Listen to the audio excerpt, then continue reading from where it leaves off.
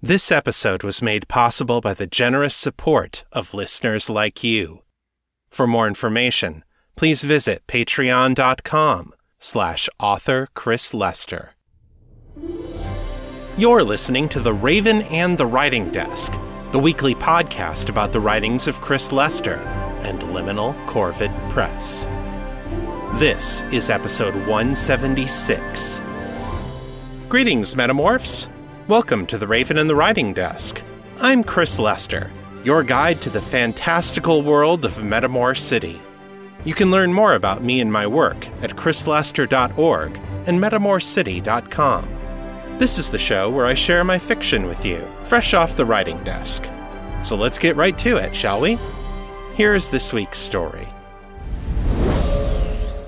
Today I'm bringing you Chapter 34 of my Metamor City novel, The Lost and the Least.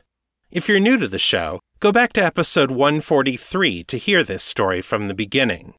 The following recap will contain spoilers. In last week's episode, Kate had another strange dream, where she was walking through the streets of an abandoned Metamor City. She came to a locksmith's shop, where a mysterious treasure chest seemed to be calling her to try to open it. Her police psychologist, Dr. Jared Tamlin, appeared there as well, and together they entered the shop and tried to open the chest. Through their conversation, though, Jared seemed to realize that Kate was really Kate. Somehow, they were in the same dream. Urgently, Jared told her that he had been captured by some kind of cult, which thinks he might be their chosen one. They put him into a trance to see if their deity, the shackled god, would reveal himself to Jared. Jared started to describe to Kate where he's being held captive, but then a lightning bolt struck the back of his head, and Jared vanished from the dream. Kate heard a voice calling to her from inside the chest, but before she could open it, she was awakened by a phone call from Callie Linder. Callie pointed Kate to the morning news programs, where Kate's new boss, Captain Shaw, was giving a press conference about the capture of Nevin Ardlito. Callie is furious, because Nevin is claiming that he and his 5 dead co-conspirators were responsible for the entire kidnapping spree, which obviously can't be true. Either Shaw believes Nevin's story, and she's an idiot, or she's spreading the story when she knows it can't be true, and she's a liar. Kate is troubled to hear Callie talking about her captain this way, but she can't say anything without blowing her cover and revealing that she's police. Instead, she talks to Callie about their next move. Callie's boyfriend, Will, is going up to Chisholm University, the elite school for Metamor's ruling class. Chisholm is the only place in Metamor that has all of the resources the cult would need in order to find and target their victims based on a shared magical and genetic heritage. And Nevin Ardlito is a Chisholm alumnus. Will has never been to Chisholm before, so on advice from Dr. Morgan Drowling, he's being accompanied by a police officer who is also a Chisholm alum, Corporal Elizabeth Moore, Kate's new partner at Special Investigations Division.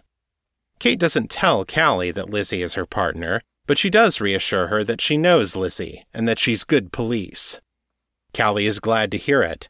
She doesn't really want Will mixed up in this business at all, but he is desperate to help, and doing research at a college campus is probably the safest option. And anyway, Callie says, she can't keep shutting Will out if she wants him to stay in her world. It's a rare show of vulnerability from the runner, and it leads Kate to a stunning realization. Callie's in love with Will.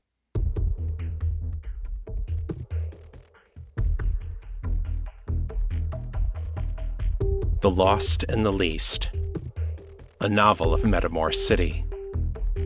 Written and read by Chris Lester.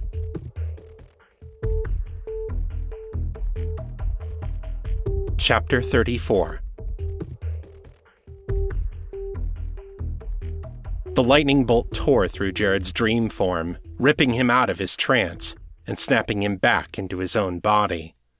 His nerve endings screamed in agony, and he fell back on the cold stone floor, muscles convulsing.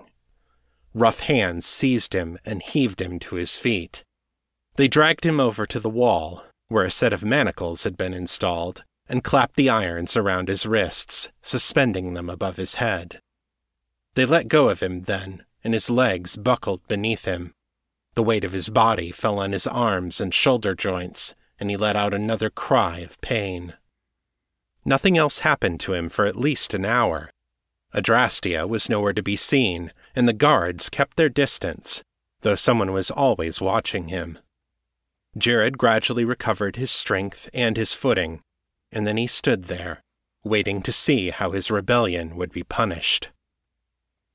Adrastea eventually reappeared, looking profoundly irritated. She conferred with the guards for a few minutes, and one of them handed her a stun wand, the kind SWAT team sometimes used for riot control. That must be what they hit me with, Jared thought. She came to stand before him, her mouth a cruel, hard line below the silver mask. She tapped the wand against her open palm. The electrodes at the tip flickered with blue sparks. "You're a resourceful one, I'll give you that," she said. Jared couldn't read her emotions from the tone. Was she angry? Amused? Disgusted? Reaching out to another potential like that? I have to admit, I didn't expect it. Her lip curled upward on one side. But it's not as if the guards couldn't hear you talking. Jared found enough of his breath to speak. "Can't blame me for trying," he said. "The first duty of a prisoner is to escape, right?" Adrastea said. She paced back and forth in front of him for perhaps a minute, still tapping the wand against her palm. Then, without warning, she jabbed the wand into Jared's stomach. Fire tore upward into his chest and down into his legs and groin. He screamed. He screamed until he had no more breath to scream with, and collapsed against the wall once more. Only then did Adrastea remove the wand.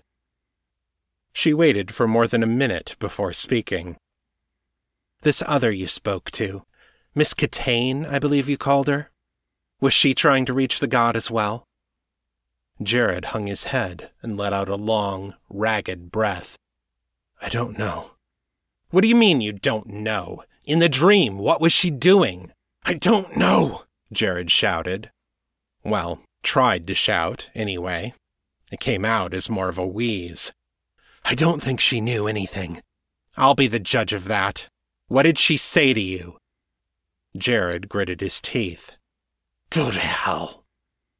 It was the wrong thing to say. He'd known that even before he said it. But he would be damned before he would put anyone else in the crosshairs of this madwoman and her band of cultists.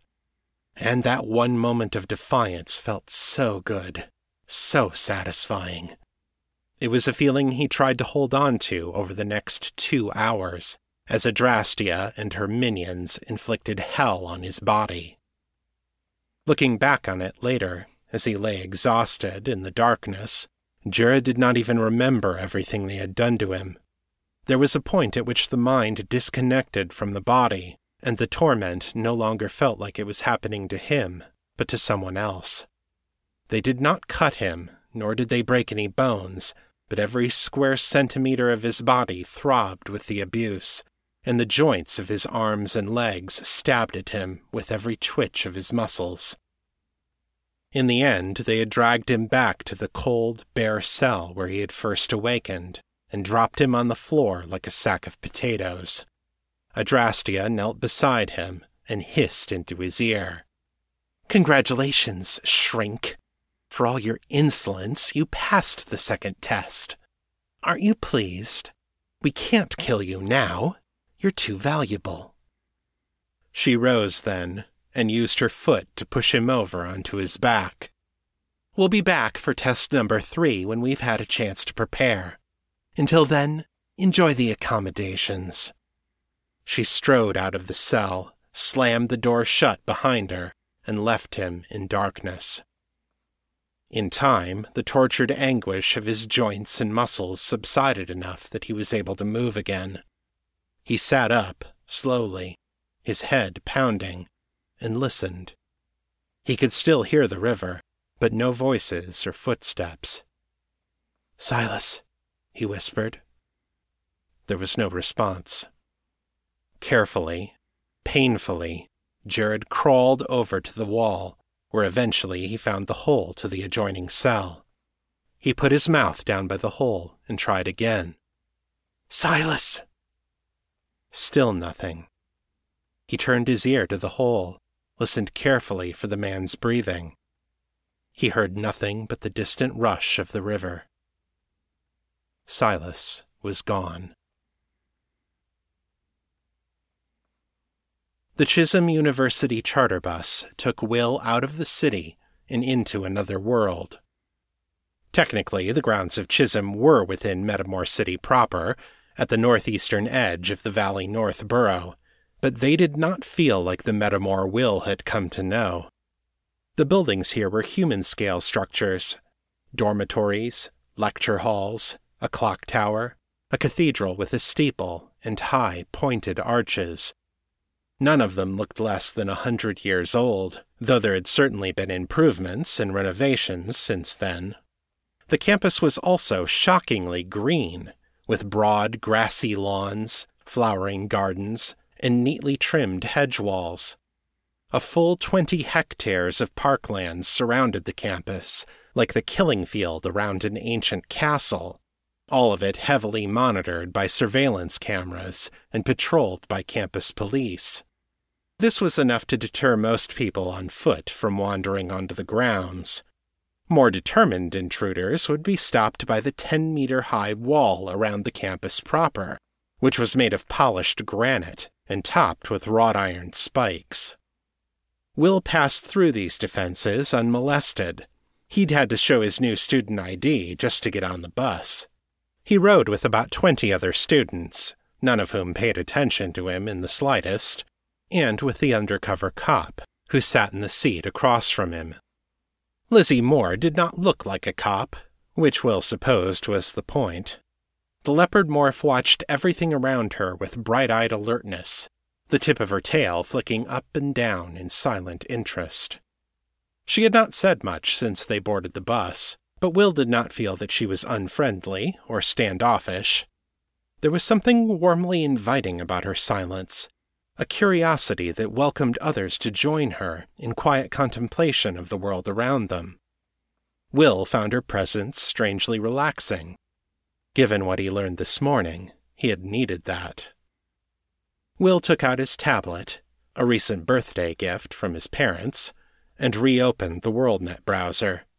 He refreshed his news portal, and sure enough, Nevenard Leto's arrest was still the top trending item. He opened the article and scanned through it, looking for any updates. At first, Will had felt triumphant that the suspected killer was from Chisholm, the very place where they had thought the victims might be targeted. But as soon as he saw Captain Shaw's press conference, Will had more questions than answers. How could 6 people have committed all those kidnappings and murders? How had the police tracked them so easily? And why were 6 Chisholm graduates, people who presumably had large reserves of wealth, power, and privilege, operating a black magic murder club out of an upper-middle-class basement in Soulshore? But perhaps the strangest puzzle was Ardleto himself. His co-conspirators had all committed suicide in order to cover their tracks. Why hadn't he done the same? Why was he cooperating with the police now? The more Will thought about it, the less sense it made, and the new details trickling out over the course of the morning had not made it any less confusing. They rode the bus through several stops on campus before getting off at a broad plaza surrounding a 5-meter-high bronze fountain. Will closed the browser on his tablet and opened the map application, trying to get his bearings. "All right, so this is Fountain Court," he said, mostly to himself, "which means Danvers Hall is that building over there, and—" Lizzie tapped his shoulder, then pointed behind him. "The library is over there," she said. Will turned around and immediately saw the broad, tall building fronted by a white marble colonnade. It would have been impossible to miss. if he'd taken 5 seconds to look at his surroundings. "Oh," he said, embarrassed. Lizzie gave him a close-lipped smile, then headed for the library, her tail swishing behind her. "So you think we should do the library before the hospital?" Will asked. "Dr. Drowling seemed to think the kidnappers would be targeting the patients there." "Our investigation last night turned up another lead," Lizzie said. "All of the dead cultists had the same tattoo, but they didn't all get it at the same time. It looked like something they'd gotten in their teens or 20s. She pulled out her phone and called up a photo, which she passed over to Will. A skull and an old-fashioned key, surrounded by a stone arch, enclosed with a chain. "Creepy," Will said. "You think they all got it at uni?" Lizzie nodded. 6 people brought together by sinister occult rituals. Black robes, black magic, and a suicide pact. All with the same tattoo, which they all got at about the same time in their lives." "Sounds like some kind of secret society," Will said. "Do those actually exist? Like, not just in spy novels and horror movies?" "That's what we need to find out," Lizzie said. "And while we're here, we can search for the victims in the campus directory. Maybe the student newspaper as well." She looked over her shoulder at Will and flicked an ear.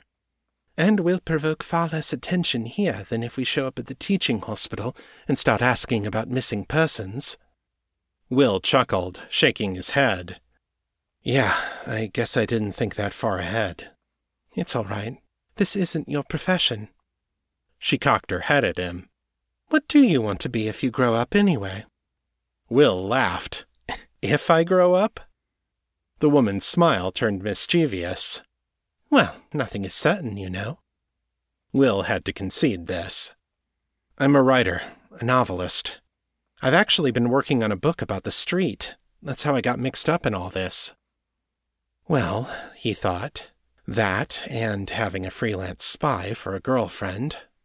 But he supposed that wasn't the sort of thing you should say to a police officer. Lizzie's eyes widened, as did her smile. "Oh, that's perfect. Writers can ask questions about anything if they say it's for a book. That can be our cover story." She gestured at Will's backpack. "You have a notebook in there, I hope?" "Better," Will said, showing her the tablet. "This thing backs up all my work to the WorldNet, so I never have to worry about losing it." "Nice," Lizzie said. "If we find anything promising, we can share it with the rest of the team." By now they had passed through the doors of the library and into the main entry hall. No one asked to see their ID cards. They would need them to access certain features on the computer network or to check out any materials, but visitors to campus were welcome to browse. Lizzie consulted a map by the stairwell and led Will up to the 4th-floor periodicals section. A theriomorph woman sat at the help desk, a tall and fearsome-looking bearmorph. Her pink-rimmed reading glasses looked ridiculously tiny, perched on her heavy snout.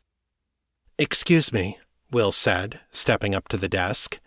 "I was hoping you could help me find some background material for a novel I'm working on." The bear woman bared her teeth, which terrified Will until he realized the woman was smiling. "Certainly. What sort of information are you looking for?" Will fidgeted and picked at his fingernails. "Well, the book is mostly set here, on campus. It's a thriller, you see, and so I'm looking for things in Chisholm's past that I could twist into something more sinister. Do you have any information about, like, fraternities gone bad, or unexplained events in campus history, or secret societies? Anything weird or mysterious or morbid might be useful." The librarian nodded slowly. "Yes, there's 2 places you might look. We have a small section on campus history." She consulted her computer for a minute. "Yes, try section GL8 on the next floor down. Most of the books in that section are pretty dry, but I believe we have a few that are aimed at a student audience. As for the other..." A bit more typing and clicking. "Section MA7 has copies of all our campus periodicals, going back to the beginning. The newer ones are in bound volumes, but anything more than 30 years old has been archived. You can still access the scans on the computer terminals, though. Thank you, Will said. Is there a way to search them? For keywords or topics? The bear woman's small ear is flattened back against her head. That's a pet peeve of mine, unfortunately. Keyword searches only cover the present collection, and maybe the last 10 years of archives. Most of the newsletters have tables of contents, and we have those indexed back to about 60 or 70 years. They're not always complete, though. Before that, it's all just the raw scans from our microfiche records.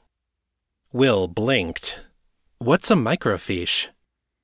The librarian stared at him a moment, then took off her glasses and rubbed her eyes. Gods, I'm getting old. Don't worry about it, hon. You won't have to use it. It just means those records are in black and white, and you won't be able to see much detail on any photographs. She shrugged her massive shoulders. Of course, since the campus newsletters were all cheap black and white print runs anyway, you won't be losing much. Got it, Will said. Thank you again. The librarian nodded. Any time, dear. Let me know if you need anything else. It took about 20 minutes of searching through the stacks before they found the bound campus periodicals. The plain brown book covers that the library used to bind them looked exactly like all the other bound periodicals on that floor, of which there were literally thousands of volumes. Will and Lizzie looked up at the wall of books, and Lizzie sighed. I had a feeling it was going to be like this. Will stepped to the end of the aisle and looked both ways down the cross corridor. Did you see where the closest computer terminals are? It took them another 5 minutes to find a terminal. Will was beginning to feel overwhelmed by how enormous the library was. There's no sense in us running back and forth, Lizzie said, as she slid into the seat in front of the terminal. I know the computer system. I'll start looking for potential leads. She pulled out her smartphone and opened the messaging app. When I find something promising for you to check, I'll forward it to your tablet. What's your address? Will gave it to her and got Lizzie's smartphone number in exchange. Then he headed back to the stacks. Before he had even gotten to the newsletters, Lizzie had identified 3 volumes for him to examine. He spent the first hour just pulling books off the shelves, occasionally running down to one of the lower floors when Lizzie found a few interesting-looking titles down there. They gathered the books on one of the long study tables that lined the center of the hall. Once he had a good-sized pile built up, Will sat down and started going through them. It took another 2 hours before he came across his first real clue. It was a short newsletter article from 1973, with the headline, Chisholm alum dies in cell awaiting trial.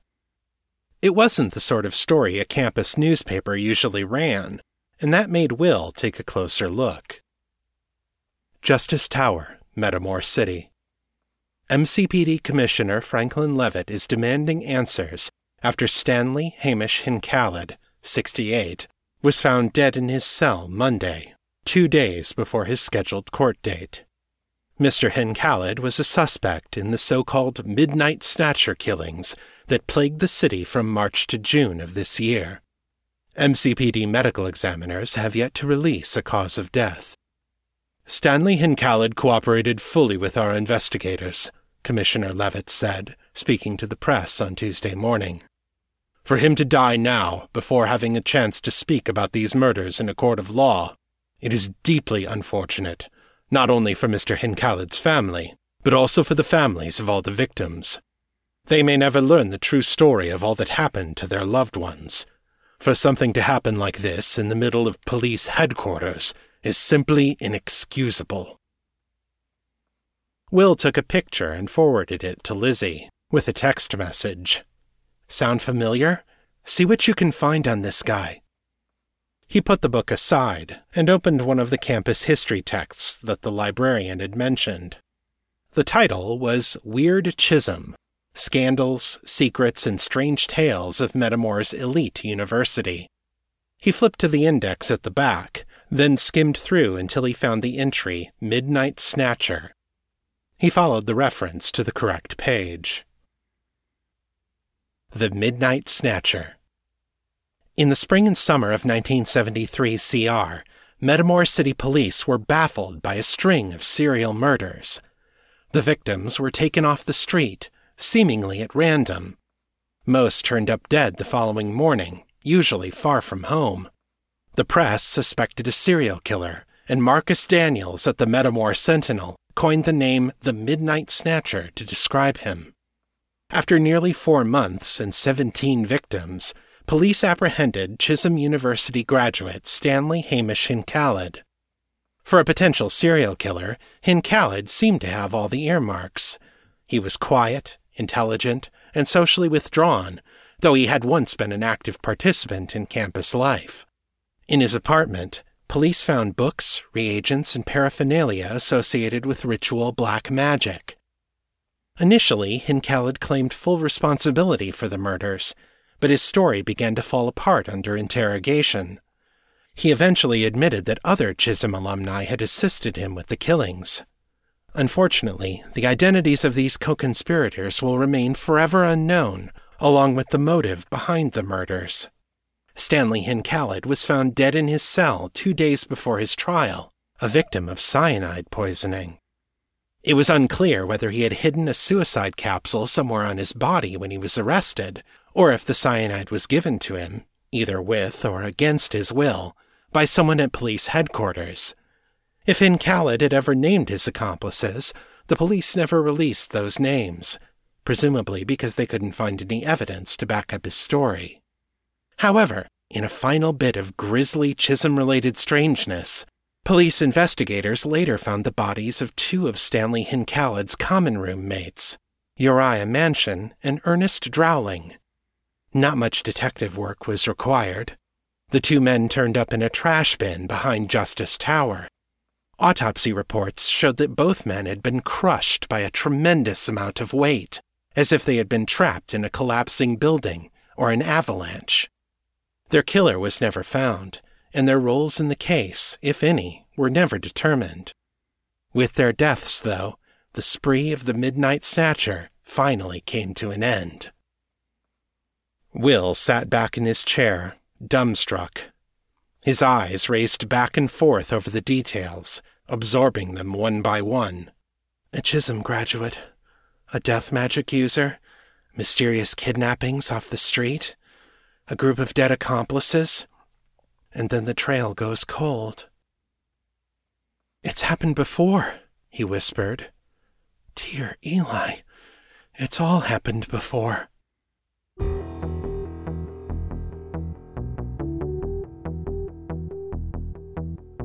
And that's the end of Chapter 34. Come back next time when Kate gets new orders from Shaw and Will uncovers an important clue. N.R. Hart said, "As a writer, you try to listen to what others aren't saying and write about the silence. So step into the hush with me and listen to what I'm working on. Here's your weekly writing report.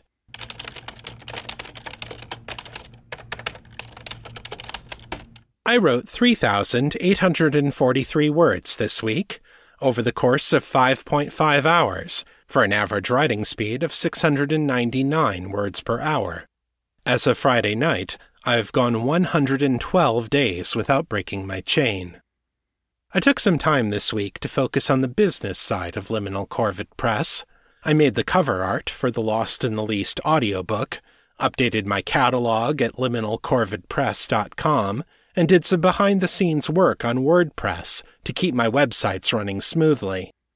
As a result, I only did actual writing on 4 out of 7 days this week. You'll recall that my goal for this year is to write on at least 24 days out of every month. So far, I've written on 19 days in January, so if I can write on 5 of the next 6 days, I'll meet that goal. Homecoming is now in Chapter 18, and the manuscript is over 50,000 words.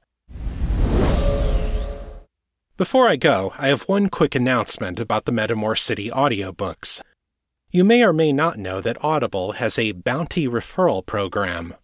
If someone buys one of my audiobooks and it's their first purchase at Audible, or if it's their first purchase on a new subscription, then Audible pays me a bounty for that new listener. Other podcasters, like Scott Sigler, have been using this for years, and it's a major part of their business revenue. Starting this year, Audible is changing the way bounty payments work. They're increasing the size of the bounty by 50%, but here's the catch. They'll only pay it if they know the new customer joined because of me, and they didn't just pick my book at random. The way you prove this is by using special bounty referral links to buy my books. These links are on my Facebook author page, on the catalog pages at liminalcorvidpress.com, and in the show notes for the episode you're listening to right now. If you've never bought an audiobook from Audible before, this is a super easy way to hand me a big chunk of Amazon's money. Just follow the links and buy one of the 3 Metamor City audiobooks I have for sale: Urban Legends, Things Unseen, or Divine Intervention. You'll spend less than $20, Jeff Bezos will send me about $80, and Audible gets to show off their slick audiobook delivery platform. Everybody wins. Just remember, you have to use those bounty referral links or it doesn't count. Check out the show notes, visit my Facebook author page, or go to liminalcorvidpress.com. If you'd like to share your thoughts about the show, send your feedback in text or audio to metamorcityfeedback@gmail.com. To leave a voicemail, dial area code 641-715-3900, then enter extension 255082, followed by the #. My Facebook is facebook.com/author Chris Lester. The fan group is Fans of Metamor City on Facebook, and my Mastodon handle is @authorchrislester@wandering.shop. If you like this show, take a minute and leave me a review in Apple Podcasts. It makes a big difference in helping people find the show. That's all for this week. I'll be back next time with more fiction. Until then, keep it on the bright side. This is Chris Lester, signing out.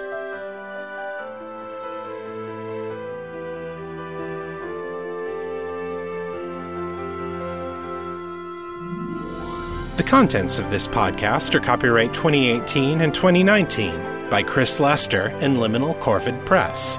The show is released under a Creative Commons, Attribution, Non-Commercial, No Derivatives license, so don't change it, don't sell it, but feel free to share it all you like. For more information about this license, please visit creativecommons.org.